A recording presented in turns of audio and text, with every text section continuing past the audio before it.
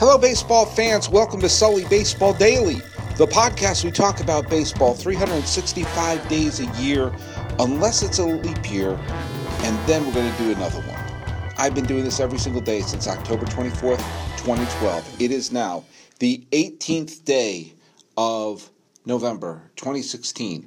I'm your host, Paul Francis Sullivan. Please call me Sully. I'm recording this from a Sully Baseball studio in Palo Alto, California, the birthplace of Oakland A's manager Bob Melvin, and just down the 101 from AT&T Park, the home of the San Francisco Giants. Well, my picks for the postseason awards, I've agreed with almost all of them. You know, Manager of the Year is lined up with who I thought deserved Manager of the Year. Rookie of the Year lined up who I thought Rookie of the Year. I had my Cy Young as, admittedly, an extraordinarily sentimental pick for Jose Fernandez. It went to Max Scherzer, who, if I had no sentimentality at all, I probably would have picked Scherzer. Obviously, I went through Porcello, what that meant. And today, the MVP vote came up. And, man, it is really hard to argue with either one of these MVP candidates and that have won it. Now, I'm going to go to hit the first one first, and it is quite simply, he is the best player in baseball, and I am glad that look at, as I said, the whole craziness of giving it to Porcello is, I don't know, it's a little bananas, but okay. Even though he's a Red Sox, it still feels weird that he won. This time around, they gave it to the right player.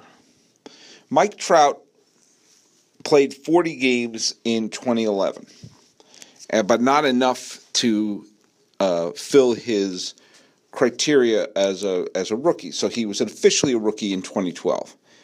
He won the Rookie of the Year and came in second in the MVP vote. 2013, and he came in second mainly because Miguel Cabrera got a triple crown. The Angels had him in 2013. He finished second in the MVP vote. I would have given him the MVP. He won the MVP in 2014, came in second in 2015, and he won the MVP this year. Don't talk to me about the fact that the Angels stunk. It doesn't matter that the Angels stunk. He was the best player. If you plopped him onto any team, a guy who leads the league in on-base percentage, leads the league in OPS plus, leads the league in walks, and hits 29 homers, steals 30 bases, bats .315, drives in 100 runs, scores more runs than anyone in the game. What I'm saying is, whether you are a sabermetrics freak or a traditional stats freak, you plop him into your lineup, and he is the one who will bring the most value. So, yeah, Mookie Betts got 9 MVP votes. I would have felt very, very strange had Mookie Betts won the MVP the same year that Rick Porcello won the Cy Young Award. I'd look up and go, neither one deserved it. David Ortiz got a first-place vote by a writer from the New York Daily News. Okay. I love Big Papi. He had a wonderful final year, and he wound up finishing, 1, 2, 3, 4, 5, 6. Okay, that's probably where he deserved. Someone gave Adrian Beltre a first, I love Adrian Beltre. Adrian Beltre is one of my favorite players in baseball. Someone thought he was the most valuable player in the league. Is that just a protest vote against Trout? Someone had Trout 7th. All right.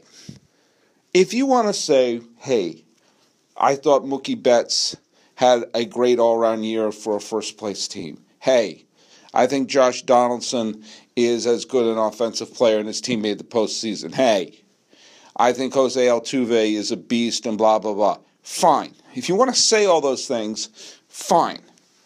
But are you honestly saying that you think there are 6 players who had better seasons than Mike Trout did this year? You think 6th?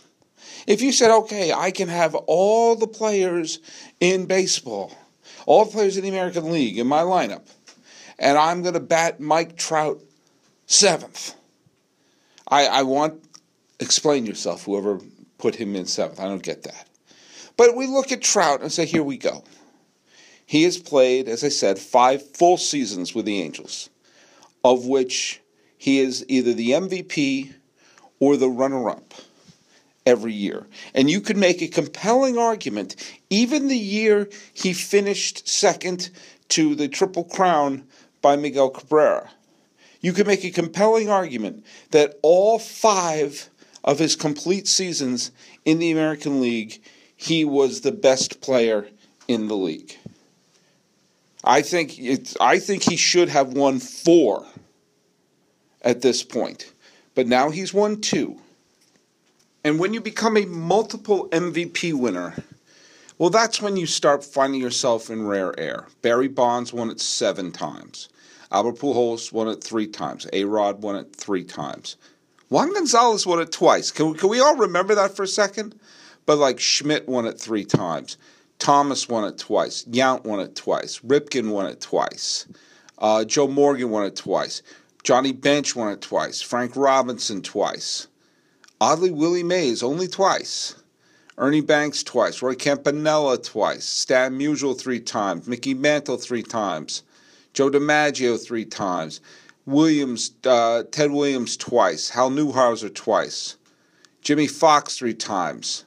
Greenberg 3 times. I mean, you're starting to see that with the exception of, any of the PED, like Bonds going through his controversy, and of course A-Rod and Juan Gonzalez, every other name that I mentioned is a Hall of Famer. And Mike Trout has now, if you say, okay, if you think like 10 years of greatness, he's at the halfway point. He is doing the hard part. And he is the player that should be the face of baseball. So make him that, folks. Let's get this happening. We're having an extraordinary player, having an amazing beginning to his career. And no, he's not going to be traded to the Yankees. Do you know why? Couple of reasons. First of all, the Yankees don't have the players that you could pile up to send from. No matter how many players and how many, what about Sanchez? No matter how many young players you slap together, it's not going to equal Mike Trout. And here's the other thing. The Angels have a gigantic television contract, and they have potentially the biggest star in the game. Do you realize the absolute feces show it would be if the Angels, who there's not much reason to watch them anyway, but they do draw okay, and they have the marquee star in baseball, to ship him to the Yankees for what? For what? If the Yankees had a haul that could bring them the best player of the game in his prime, then they would use that haul to actually make the postseason.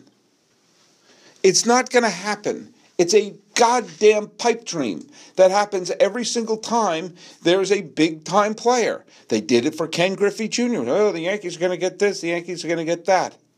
No, they're not. Mike Trout is signed through the year 2020. And his contract is going up. Yes, he's going to make a crap load of money. But he is signed through the year 2020. And because of that, the Angels have 4 guaranteed years of the best player in baseball. And with those 4 guaranteed years, they are going to take a shot at winning it all. And the Angels, I don't know if you notice this, are a team that spends money. They have stumbled across this gigantic gem that is called Mike Trout, and they're not going to shove him off for a bunch of prospects. Sorry, that's not going to happen. Not for anyone. Because they realize there is no way to match that value. And whatever goodwill they have with the fans there in Orange County will go right into the cesspool. They have a huge TV contract. They draw well, and they're the biggest player in the game. Now, they wet the bed by not putting together a team, a real big contender. And the fact that he's only played in the postseason once is a shame on you to the Angels. But you know what? They have to rebuild around him. Now, last year, the Angels were a big pile of suck. We all saw that. They went 74-88. They missed 90 losses just by a little bit. And, quite frankly, they don't really have the kind of team that strikes fear in the hearts of men. But they do have, they going into 2018. Now, I know I just said 2018, so just listen to me for a second. Cameron Maybin's coming off the books. Ricky Nolasco's coming off the books. UNL Escobar's coming off the books. Houston Street's coming off the books. There's a bunch of players who, after this year, are coming off the books. And they have Pujols and Trout signed through the 2020 season. And they also have Andrelton Simmons signed through the 2020 season. So they basically have 4 years to put a champion on the field. And they have money coming off the books big time after this year. So it would behoove the Angels, whether they're in California, Los Angeles, or in Anaheim, to say, let's fill as many holes as humanly possible in this year and go for it big time in 2018, 2019, and 2020. They'll have Trout, who'll still be in his 20s. They'll have Simmons, who'll be still in his 20s. And they will have Pujols, who'll be inching closer and closer to those milestones, and maybe he'll be a decent DH at that point. Who knows? But the fact of the matter is this. It makes no sense that they would trade him when they have this window of opportunity to win and win big. So don't even think about it. It's not even worth talking about. I've seen, are they making a run for him? No, because it makes no sense for the Angels. They'll never get their full value back, and they have a window of opportunity where money's coming off the books, and they can make a big run at it. So knock it off. Everyone knock it off. Mike Trout is an Angel, and it is up to the Angels to not give him the same fate that we had bestowed upon Ken Griffey Jr. when the greatest player of his generation played for a market, a Western market that wasn't on the tips of everyone's tongue, and they had him surrounded with tremendous talent but couldn't squeeze at least a World Series appearance out of Ken Griffey Jr.'s career. Baseball needs Mike Trout on the big stage. And the Angels need to put Mike Trout on the big stage. Getting him on the Yankees, first of all, the Yankees aren't that close to getting to the World Series anyway. Sorry, they're not. They are improving. They're doing smart things by trading Beltran, by trading Chapman, by trading Miller. Today they traded Brian McCann. They're saying, look, we're going to get younger. We're going to get younger and hungry. And look what happened last year. They brought in a bunch of their younger players, especially Sanchez, and they played better. A younger, hungry team. The Yankees are going to be quite good. I think they may put together a pennant contender next year. Maybe not. I think they're certainly going to have a winning team next year. And in the years afterwards, they will be a major team. And maybe by the end of the 2020 season, if Trout is a free agent, maybe then the Yankees could exercise that. But it would behoove baseball. Now that we've gotten the whole Cub thing out of the system and everyone hates the Red Sox now, to focus on some of their stars, to focus on making people root for the stars as much as the laundry and wanting to see Trout win a title, the same way people pull for some of the NBA stars to finally win one or some of the big quarterbacks in the NFL to win one. To get behind Trout, and the Angels would want to have that be their mission. Now, to go to the other extreme, as we look at Mike Trout as the greatest player of his generation, and needing to have a, for the lack of a better term, a showcase of his great abilities. Let's go to the other player, shall we, who won the MVP? In 2013, and I'm getting this from a Baseball Tonight tweet, in 2013, Kris Bryant was the College Player of the Year. In 2014, he was the Minor League Player of the Year. In 2015, he was the Rookie of the Year. In 2017, he was the National League Most Valuable Player. In the span of this podcast, which began a few months before the end of 2012, in the span of this podcast, he went from the best college player to the National League Most Valuable Player and a World Series hero for the Chicago Cubs. Now, at one point, when we're talking about Mike Trout's done the hard part of the first, halfway through his Hall of Fame resume, just think about Kris Bryant getting that Rookie of the Year, the MVP, and the World Series out of the way 2 years into his career. 2 years in. All he has to do now is continue playing at a high all-star level for a bunch of years and then compile a bunch of numbers because he's done the hard part. He is one of the young players. He's already got his ring. It's like Buster Posey. Get it out of the way early. Win that baby early. Kris Bryant has. So he can actually right now just focus on piling up numbers and compiling. I know it's early to talk Hall of Fame, but hell, he went from College Player of the Year to National League Most Valuable Player in 4 years. What else is he going to do? His bucket list is over. I got an MVP and a World Series ring. Damn. What else do I need to do? And you take a look at his totals here. He nearly was unanimous, 29 votes. One person voted for Daniel Murphy. I don't have any problem with that. Murphy had a great year. But Bryant won it, and pretty handily.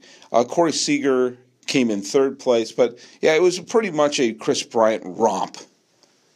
And I can't help but remember the controversy when the Cubs didn't bring Kris Bryant up at the beginning of the year. Oh, it's terrible. It's terrible. They didn't do that. Well, by the rules that exist now, that means that his eligibility for free agency is not going to hit for another year.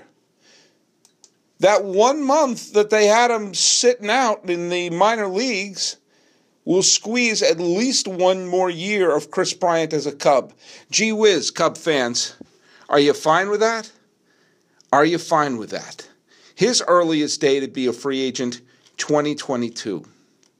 And so let me bring this up for you right now. Cubs, off the schneid, have one of the great players in baseball right now, one of the most exciting players in baseball right now, the reigning MVP, who is 24 years old. 24 years old and has already played 26 postseason games.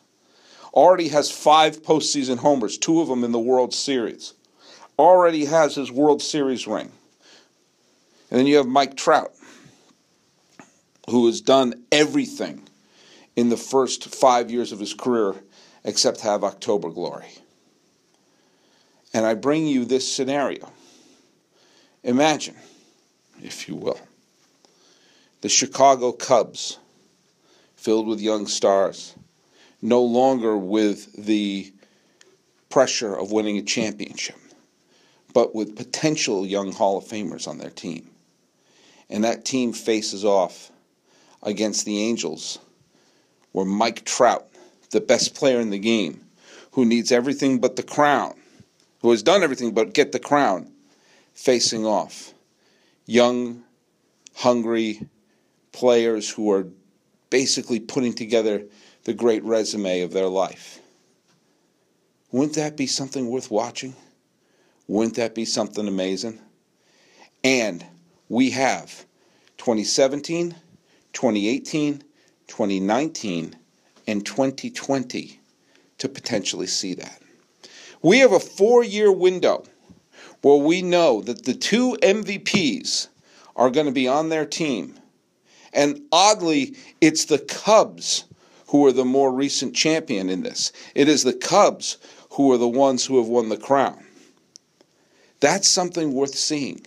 That's something worth fighting for as a fan, as we take a look at what the big stars are out there and who's going to get that ring and who's going to get that championship and who's going to put the MVPs on their mantle. If Bryant wins one more MVP, which, why wouldn't he at this point, then he will have done all the hard parts of the resume before he's, 25 years old. And Mike Trout has already done it. All he needs to do is win the championship and do it for 3 or 4 more years. We have 2 tremendous MVPs. And this doesn't even look at some of the other young players, the Harpers and the Lindors and all the people out there who are just making baseball great again. These should be 2 of the marquee names, and the idea of them facing off in the World Series should be something that gives everyone goosebumps. Because we're starting to lose the whole, when will this team ever win, that team will ever win. Once the Indians take care of that, then the storied long droughts will be over. And then we got to start looking for the stars. Looking to the stars, for the stars, around the stars, and with our MVPs, Trout and Bryant. I'm not a huge Cub fan. I'm not.